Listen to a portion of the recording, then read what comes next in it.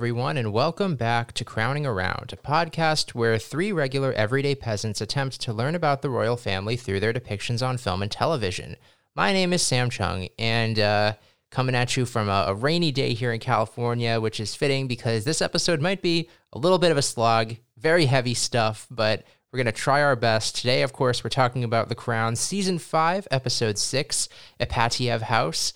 And joining me, as always, are my two co-hosts. First, a man on the hunt for a decorative parrot to wear on fancy occasions. It's Ivan Vukovic. Ivan, what does wearing a parrot say about a person? We certainly don't find out in this episode. We're displayed a carrot, we're displayed a parrot, but there is no commentary as to its purpose. And we've seen King George in several other things. Has he ever had a parrot, or is this brand new? This is brand new. This is breaking news. Yeah, that was crazy. And yeah, no explanation, and I fully don't expect to ever get one. And because of the nature of this podcast, we're never going to look it up, so we will truly never know. Also back with us today, a woman who is learning Russian purely so that she can insult people when they're posing for photos. It's Carlin Greenwald. Carlin, do you start with syntax, or do you just dive straight into curse words? I guess it depends on your how much time you have. So if you have a very limited time frame, like, say an hour before your engagement that you want to speak Russian out, I'd say just go for the swear words. Fair enough. As always, if you're joining us for the first time, you should know that we are not by any means royal family experts. We're not historians. We don't know what we're talking about. We are three Americans who are watching The Crown and just trying to learn. So yeah, I think with that, Carlin, could you give us a quick recap of what we saw in Ipatiev House? Yeah, so we're sort of playing off of two timelines here. We're starting off in the 1910s, I believe, as King George, I think he's the fifth, not exactly sure, Bertie's father, gets news that the Russian Revolution is upon Russia, and his cousin, Tsar Nicholas, and his family are at serious risk and are in need of refuge they need to get out of Russia. But ultimately, Queen Mary advises George not to get the family out, only for them to, of course, we all know the story, murdered in a basement by the Bolsheviks. And then in the 90s, in our more current timeline, Elizabeth welcomes Russian President Yeltsin, who is the first president of a newly democratic Russia. And among the things that come up is the fact that supposedly the bodies of the Romanovs are being excavated, and they want to have a proper funeral, but they need to get confirmation that these are in fact the Romanov remains and not someone else. In order to do that, they are using the new technology of DNA. And they ask Philip, who apparently is a relative, I guess Elizabeth and Philip are both relatives of the Russian family, to give his DNA. And he becomes sort of obsessed with the science of it, and he thinks he's very enthused about this. Elizabeth doesn't quite give him the, intellectual playback that he wants, so he sort of shares this love with Penny, who has returned. And so basically the royal couple get invited to Russia to sort of see the country and take part in what they hope to be a funeral for the Romanovs. And ultimately, this leads to a big fight between Philip and Elizabeth, it comes up about the Penny relationship and Philip's feelings that he and Elizabeth have nothing in common.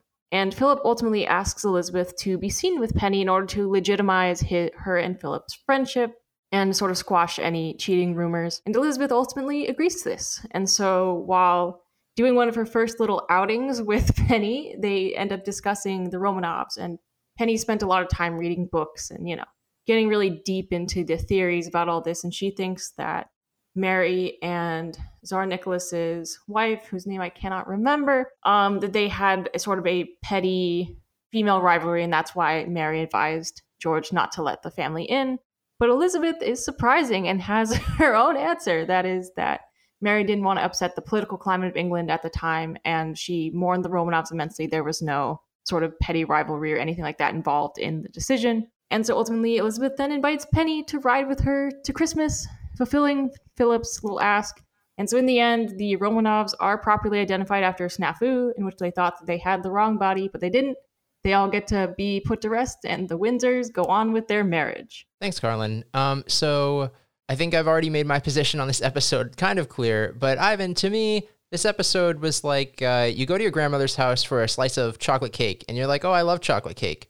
And then you have 3 bites of the chocolate cake, and you're like, this chocolate cake is way too dense. But then your grandmother is like, you have to finish it, and then you finish it, and you just have a stomachache. That was this that was this episode of The Crown to me. Yeah, and somehow the recipe for the chocolate cake feels disjointed. It was just so, there was just so much thrown at us that I felt like ultimately didn't matter. I don't know, like all the Russian stuff was stuff that I didn't know about. We're never going to dive deeper into on The Crown, at least. And it's just a lot. Yeah, this episode kind of started off being about one thing, but then ultimately kind of became dumbed down to just kind of revisiting some motifs between Elizabeth and Philip that already seemed like a, well-traveled path. So hooray, like, I don't love that we're starting a lot of these season 5 discussions with the question of, did we even like this episode? But this is yet another one where I really have to question, like, like, what were they really trying to do here? And did they even execute on that concept well? They just wanted to pick things that happened in the 90s and they wanted to make episodes about them. I did enjoy this episode. I didn't think it was like the most well put. I just feel like the Philip and Elizabeth stuff, like you said, it's well trodden, and just what did they do differently this time? Like, okay, Philip, you have the same problem from the last 30 years. Yeah, let's do a different fight. Like when, Philip brought up all those very redundant lines about like what he gave up, his career, his autonomy. It's like, wait, really? We're still doing this? Like this 40 years later? Like we're still on this storyline? I did like the twist in their relationship this time where Philip is asking Elizabeth to legitimize the relationship that he has with Penny, because that's not something I think we've ever seen him really ask her to do before. It's pretty much just like, I feel like in the past it's been like, you do your own thing, but like keep it to yourself. Don't let anybody see it. Do what you want to do. But Philip makes it clear that this relationship is purely companionship, I think he says.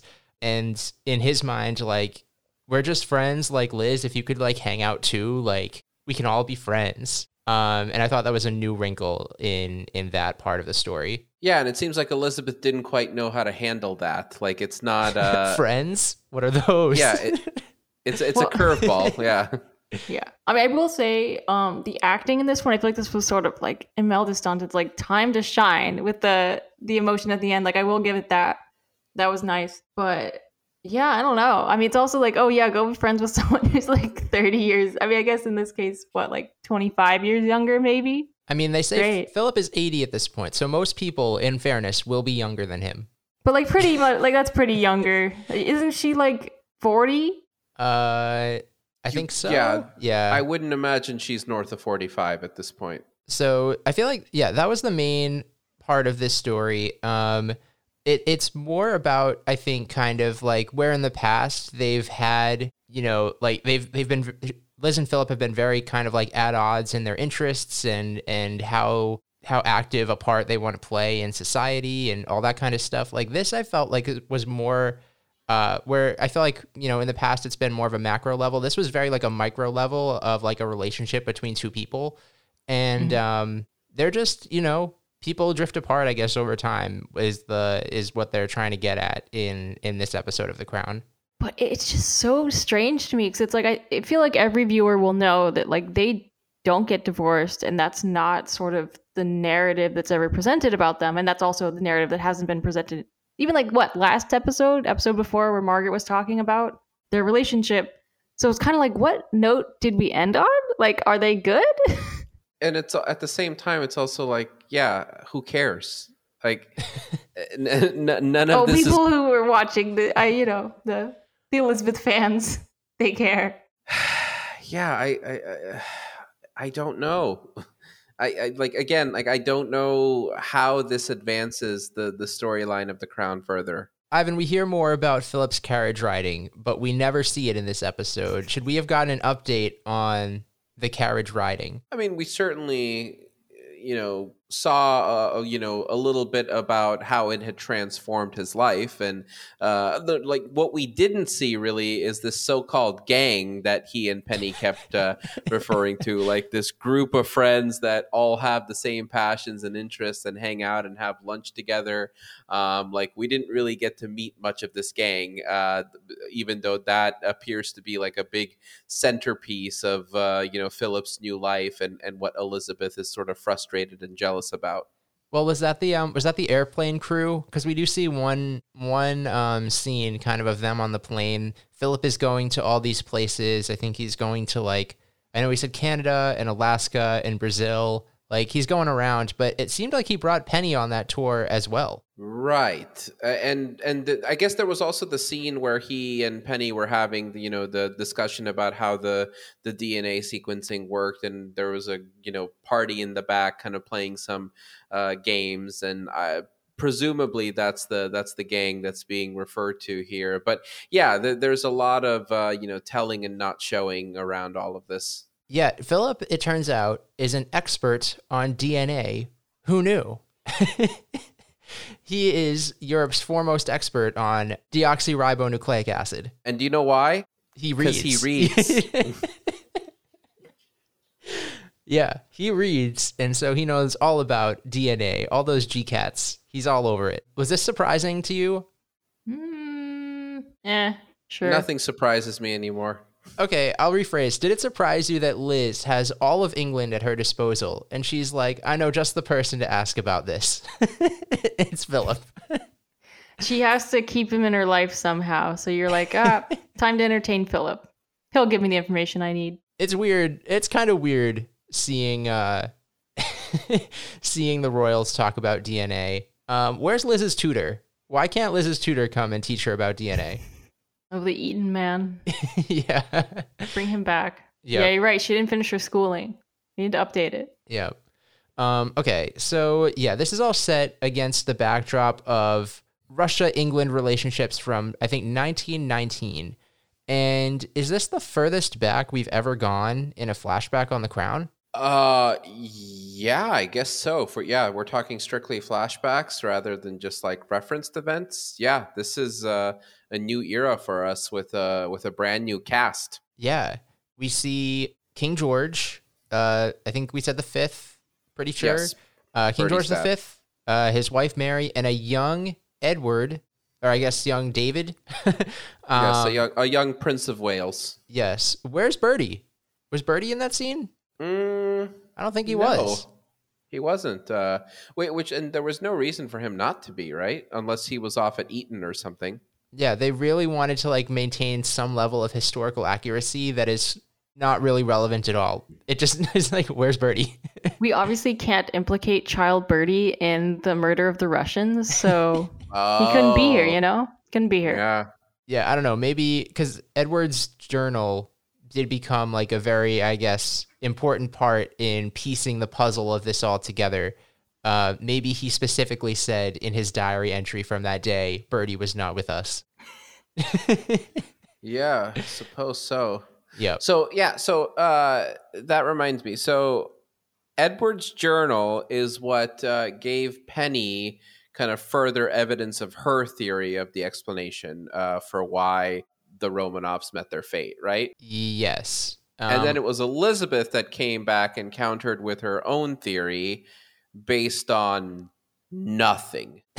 based on how she feels. She had to study those royals. I'm sure she has something she's going off of. She just doesn't have her book. When you don't cite your sources. Exactly? She's basically putting forward a theory that competes with theories that were established by scholars and people that had reviewed copious amounts of documents and messages and letters.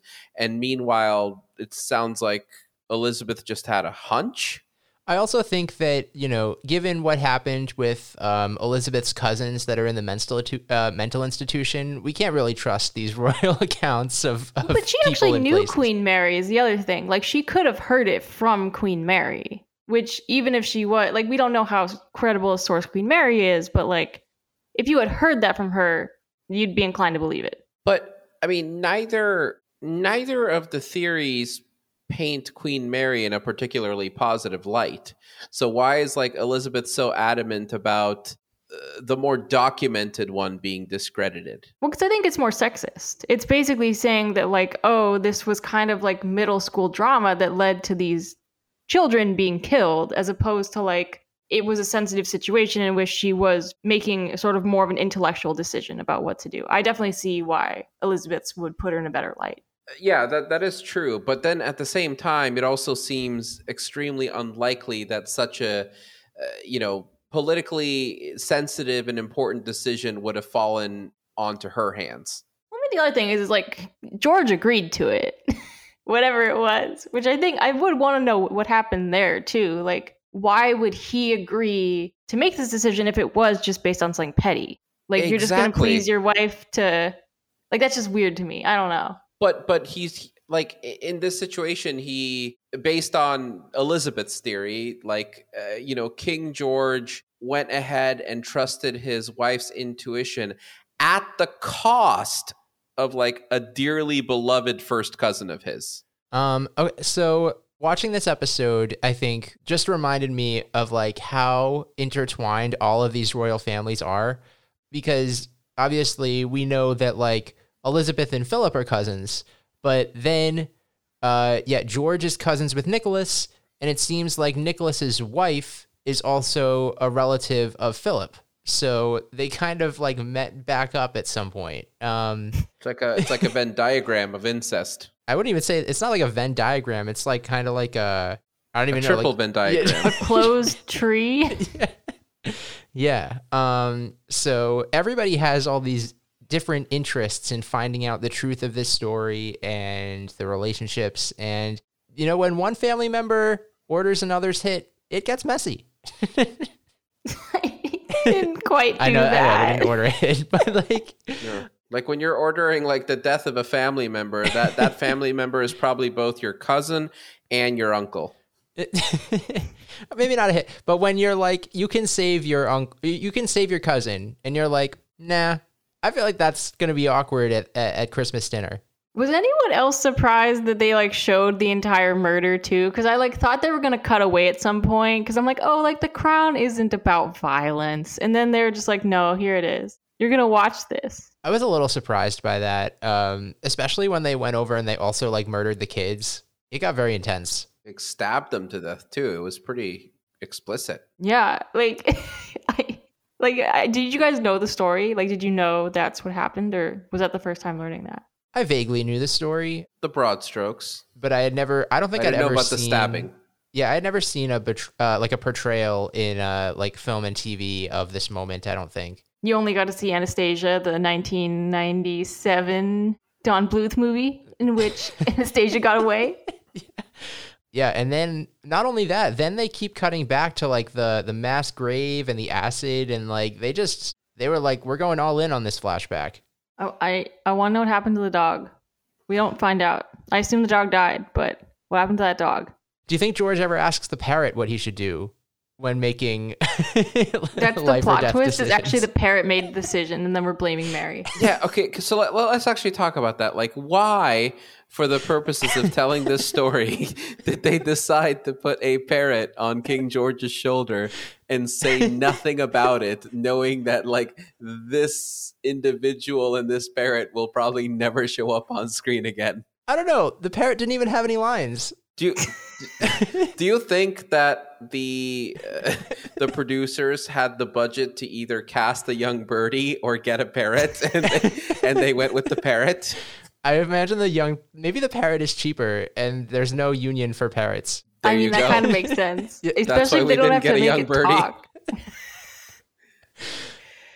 Oh my god. Oh my god. Yeah, that was a weird decision. That was so strange. I'm sure that like maybe people who are like closer to the royal family, this is like a wink to them.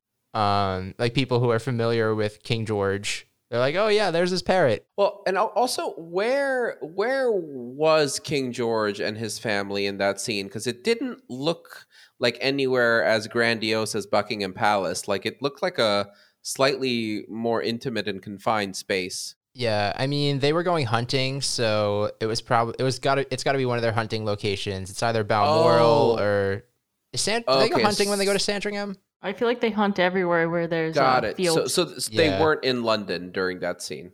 It seemed like they were not. No, I don't think so. Because then they have that, like, the juxtaposition of them shooting birds and the Romanovs dying. Or did I make that up?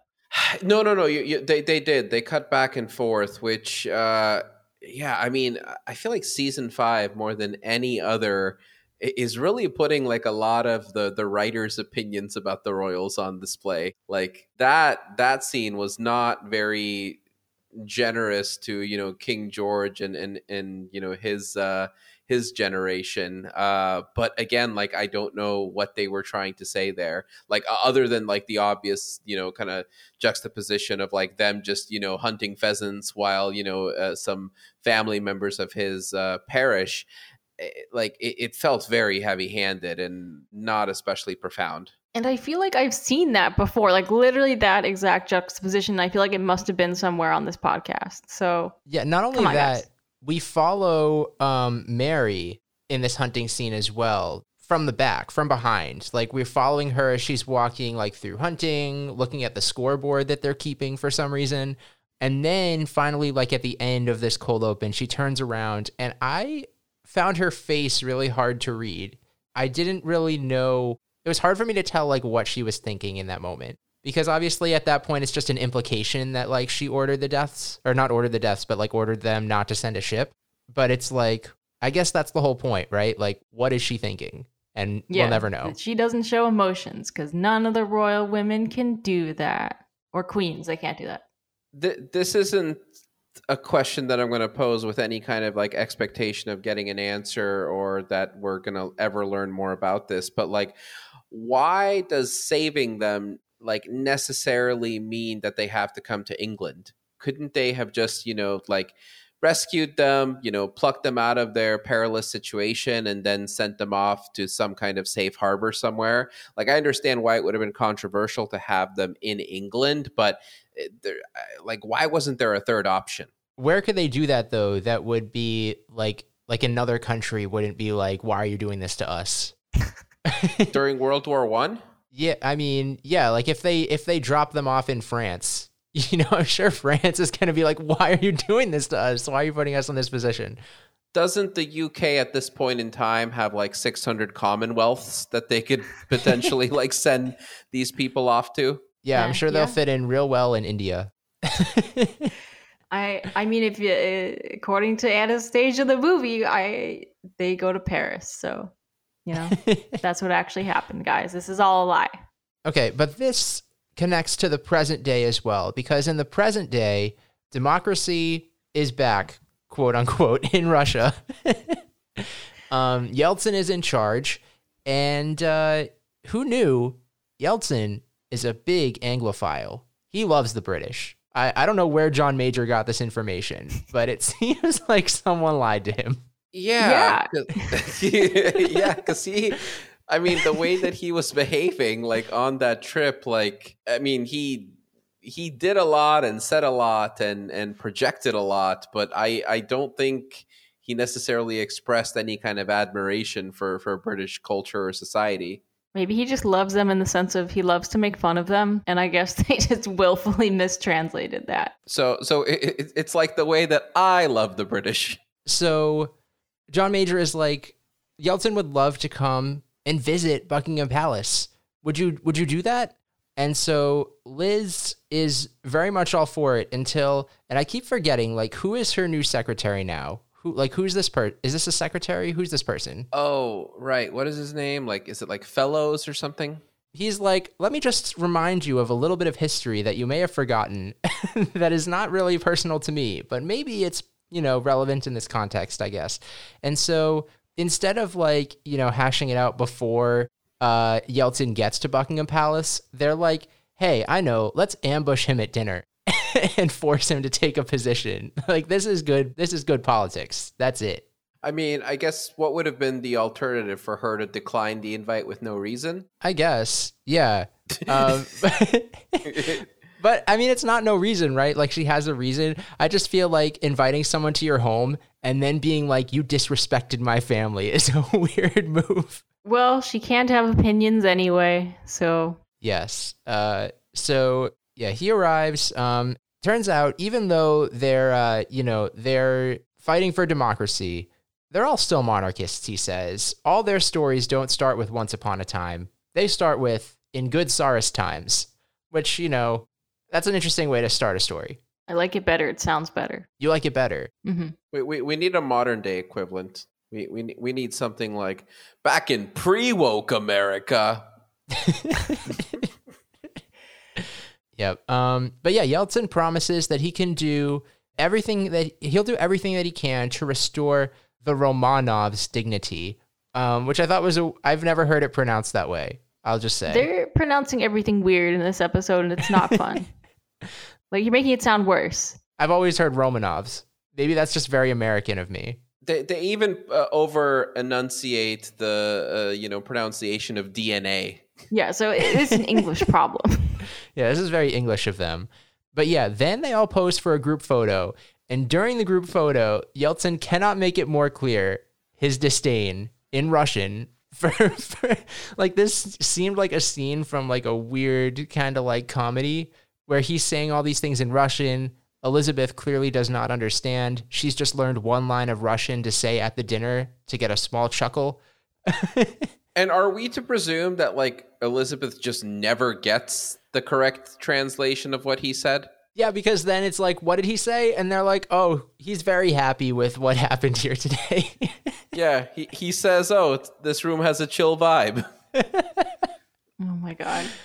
Yeah, that was bizarre. I mean, do you think he does that with all the world leaders, or like he just wanted to do that to Elizabeth? I almost expected her to like be like, in my spare time, I've learned Russian. I know 10 languages. I know exactly what you said. But then it was like, no. But was there no one else in that room or in that photo or even in the photography crew that made note of the fact that, this guy is being extremely disrespectful? And it just like, it never got back to Elizabeth. I feel like this is also the first time we've gotten like extended scenes with John Major. I think he got like three or four audiences with the Queen. Yeah. Good John Major episode. Yeah. First time we've really seen him since the premiere. Honestly, like a bit of a bright spot in this otherwise dreary episode. I will say his advice about inviting Yeltsin to dinner seemed a little bit off. I don't know. I feel like I could have gotten more from him. Honestly, like he's really just there to kind of move plot along, but I felt like I never learned that much about him. Honestly, at this point, I wouldn't be mad if the show just started centering on him instead. Well, you guys are funny. I find him boring. I want to go back to the drama. There wasn't enough drama here. The drama down at Downing Place, or just like drama in the show in general? Oh, drama in the show in general. I mean, I don't know. The whole Russian leader sequence to me just kind of felt like a means to an end to get to the Romanov stuff, which was like the connective tissue of the episode. Like, what is Yeltsin going to do? He's never going to show up again. He's not relevant to the show. But that's the thing, though. It's like they throw away the Yeltsin thing, and really paves the way for the Romanov stuff. But then they throw away the Romanov stuff, and it just paves the way for all of this, like the Romanov stuff, and that just paves the way for just some like very, very like low key relationship drama between Liz and Philip, and some stuff involving Penny that kind of seems shoehorned in. Like this episode couldn't really decide what it wanted to be about. Yeah, I mean, I think that the problem was I understood the connection with the Romanovs and Penny. It just didn't follow through in the middle. It kind of felt like they're kind of setting up. Yeah, because I guess they mentioned the carriage driving right away. So I would say the middle part, they kind of lost it, but then they kind of brought it back. Like I did think that I actually really liked the end of the episode. I thought that was kind of the strongest part. You like the specifically the ending scene of her playing with the corgis? Well, no, I mean yes, that, but like the entire sequence from after Philip said like, "Can you go be friends with Penny?" Like that whole sequence of them discussing the theories, and then Elizabeth like trying to hold back tears and all that. Like I thought that was all really strong. Yeah. Okay. So tell me more about what was going on there, because Liz, notorious for never shedding a tear. In fact, there was an entire episode just about this topic. All of a sudden is, experiencing some leakage, but I couldn't quite understand why. I feel like, and this kind of goes back to the fact, I assume it was some significant indication to her that like her marriage is not doomed, because obviously they're not going to break up, but like emotionally doomed. It kind of felt like that to me. Or I don't know if it was supposed to be some kind of implication about like her and feeling for her family's legacy or something. But I assume it was about Philip. I don't know. I like the scene. I mean, I didn't care that it didn't make sense. I could probably look up a summary of the episode and figure out what that was supposed to be. Okay, see, you're probably right, Carlin, but at the same time, they have done nothing to set this up over the course of this season. Absolutely nothing. Like this sense of like distance and this rift between them was really just kind of dropped in with this episode. Not even particularly well developed within the episode itself.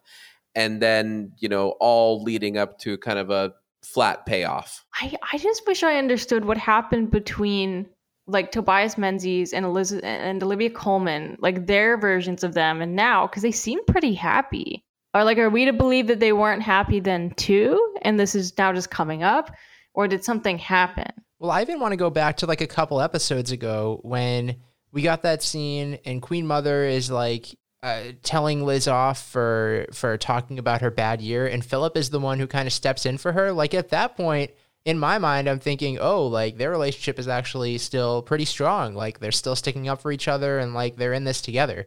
So I feel like even this season, it's kind of a divergence from what we've seen. Yeah, it's very uneven in a way where I think they could have made that consistent. It is also entirely possible that this episode was originally meant to be inserted into a different part of the order of the season, because like timeline wise, you have the fall of the Soviet Union in like 91. And, by the time Yeltsin makes his way over, to this royal dinner, it sounds like he's still pretty new to the role. So we're talking about this occurring perhaps sometimes in 92 during Annus Horribilis. Like, what's going on with the timeline here? Oh, that is weird. Well, that's kind of like what I was getting at, at the end of, or a couple episodes ago, where it's like, these moments, like just isolated moments, aren't really working for like a narrative story arc. Like it's very hard to follow as opposed to something more linear. Yeah. And like this would also mean that for the entire course of this season so far, 6 episodes in, we have been like very concentrated in the very beginning of the 1990s, like 91, 92 all the way. I don't know. Like, I feel like especially on the heels of last time, like just give me more of the Charles and Diana stuff. Like at that point, like just give me more of it. Like this, at this point, like we kind of said at the beginning, we've seen it and there's other stuff happening in the royal family. Like, I don't know at this point that we've seen any of like William or Harry really. Like, I just feel like there's so much more happening and we're still focused on like story beats that we've seen. It just seems like they were trying to remember that this was a show about like Elizabeth and like trying to shoehorn that in when it had naturally sort of progressed to the next generation, like last season. I guess that's the question. Like, is this a story of Elizabeth or is this a story of the crown? Well, it's the story of the crown during, Elizabeth II's reign. And there's a question to be asked about, like, are, her descendants and the people kind of within her circle, perhaps moving the monarchy forward more and more responsible for its more intriguing developments than Elizabeth herself. Mm-hmm. Elizabeth tries to tell a joke here in this episode. Do we want more jokes from Elizabeth or never again? It was a good joke. I thought Philip's reaction was a little too lukewarm. For someone who complains about his wife, like never showing emotion and like being boring, she tried to be fun and he just rejected it. Like, when was the last time Philip told a good joke? True. Yeah, no, that's fair. I don't know. I thought the joke was fine. By Elizabeth standards, it was like a knee slapper. Come on. By Elizabeth's standards, sure, it was a good joke. Like how do you think this joke compares to Stinky Minky and that thing about the soul? You know what? Yeah, I'd rather have this joke, but it only works with Philip's reaction of like, what is this? Like, this is a joke? She should have told that joke to Yeltsin. It just gotten like eviscerated in the photo. It was a better joke. This or Billy Joel. Better joke. I liked Billy Joel. Well, Billy Joel was a joke? I mean, it was funnier than this joke. It made Philip laugh, which this joke didn't do. So it's like it was unintentional humor. Yeah, exactly. Oh my God. Okay. Trying to think, even though like, I feel like we've covered a lot here because this episode was kind of all over the place, but, yeah, it's, Liz and Phil at this point have been married for 47 years. And she asks, John Major, why do you think we've lasted so long? And, he says, because they never tried to change each other or interfere with each other's souls. And I'm like, John Major, where have you been? Liz tries to change Philip's behavior and interests all the time. Probably to little success nowadays, though. Yeah. Now that his behavior is like significantly less problematic than it was, in decades past. Like now, it's like not even worth trying to like correct what little needs to be fixed. All right. Anything else here to talk about on The Crown, season 5, episode 6? I just want to say I'd like to see the reverse where Philip has to hang out with Porchy in order to legitimize their relationship. I just want to know if that was ever on the table. Ooh, good question. I wonder. Yeah, I mean, there are some overlapping interests around horses, right? Does Philip like horses? Well, I mean, he likes carriages. Yeah, he carriage rides. He can't carriage ride without a horse. See, they have more in common now than they ever did before because they both like things that involve horses. I mean, right, yeah, he also played polo before, yeah. Polo, yeah. Oh, true. Philip's been around horses his whole life. He also had that mechanical horse to practice his polo. You're right. Okay, so I don't know what he's talking about. They have a lot in common. It's entirely possible the reason Philip doesn't hang out with Porchy is Porchy's personality. Too much like Elizabeth? He doesn't. Well, we'll never know because they didn't cast the Porchy for this season. They just refer to him as being just off screen. He got the birdie. He and Birdie got the same treatment. Imagine if they just replaced Porchy with a parrot as well. I bet you there was an actor that was set to play Porchy and then they cut him last minute. But lo and behold, he was about to get another break playing the young Birdie, and then they decided to go with a parrot instead. Oh my God. And then why do you think they had the really prolonged, like I enjoyed it, but like Elizabeth with the dogs, where she was more animated than I've ever seen her? Yeah, was that just meant to show like, oh, these are her interests and this is what makes her happy? I guess so, but then where is our corgi-centric episode? I feel like they would have tried to do this by now, and they haven't. There's not even been a corgi storyline. Oh, no, see, that scene was more about Philip. I think, because it starts with Philip and then Philip is like looking over at her. So it's more about, I don't know. It's more about what he feels, I think, when he sees her like actually having fun sometimes. Which is like wondering, whoa, this is weird. Yeah, I think it was like looking at him and wondering like, well, I don't think he's wondering this in the moment, but like for an audience member thinking like, does he love her anymore? Or like, what does he feel? I am honestly a little flabbergasted that we're even having these conversations about like them still being in love and whether they're still into each other. Because again, it's just come completely out of the blue. Like in season 2, this was all like a slow burn, like, chronicling these types of marital issues, and it would be an entire season long arc. But here they just kind of drop it into our laps midway through with no buildup and no real satisfying resolution. Maybe there's more to come. Who knows? Probably not, but maybe. Doubt it.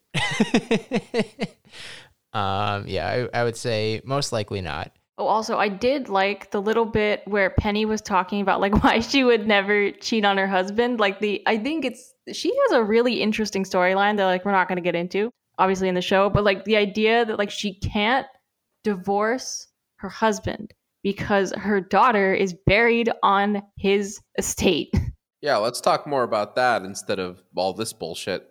Like, that's scary. I mean, like, I guess if she's still happy enough with him, like, it's whatever. But, like, oh my God. I mean, that situation, like, it's not surprising to me that they've drifted apart. Like, they've just undergone, like, a very traumatic experience. Like, I'm sure they've handled it very differently. But, oh man, you can't sell the house because your child is buried there. I mean, in fairness, like, and I'm not accusing this of being somehow deceptive action by any means, but if you're Penny and you're trying to calm down the queen, who is suddenly suspicious that you're like messing around with her husband, Prince Philip, that is kind of a silver bullet reason to throw her away, to kind of like be like, calm down, like nothing going on here, you need to chill. Underrated moment was after Philip gives his DNA and he's talking to Penny about it, and she's like, "You are the key." Like this is some sort of like national treasure plot. She was really gassing him up for like the bare minimum. Okay, shall we pivot to this week's Kinky Crown Award? Please, let's hear it. Carlin, would you like to go first? I mean, sure. I really struggle with this episode, so like, I understand if I'm going to lose. That's fine. So, well, with that attitude, you've already lost. Oh yeah. Well, anyway, my line was when like Philip was like, "Your relatives killed my relatives," and she goes, "Let's not get proprietal about relatives." Okay. That's good. Yeah, mine is just Philip's companionship gang. His what? His companionship gang. Oh, jeez. That we never got to see. Oh, wow. Okay. Yeah, this is definitely some bottom of the barrel stuff here. I'm going to give it to Carlin this week. Yay! Wow, congrats, Carlin. I almost nominated Yelton saying that Liz should get a stick up her ass, but he was referring to murdering her, so it doesn't seem very kinky.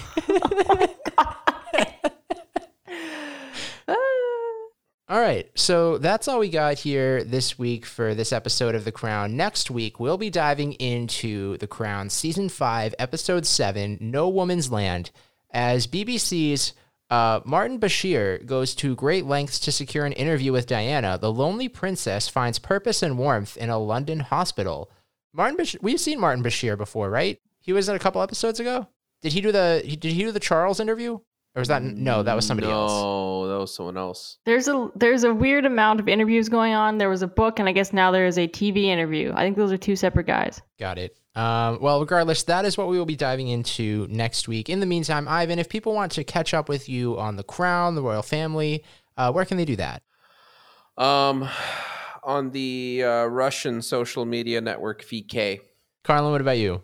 Twitter @Carlin Greenwald, Instagram @Carlin_GEE. All right, and you can find me on Twitter @SirSamChung, but the best place to reach us if you have any thoughts or comments about The Crown is on Twitter @CrownAroundPod. And that's all we got for you this week. Thank you all for listening, and we'll see you next time. And God save the Queen. God save the Queen.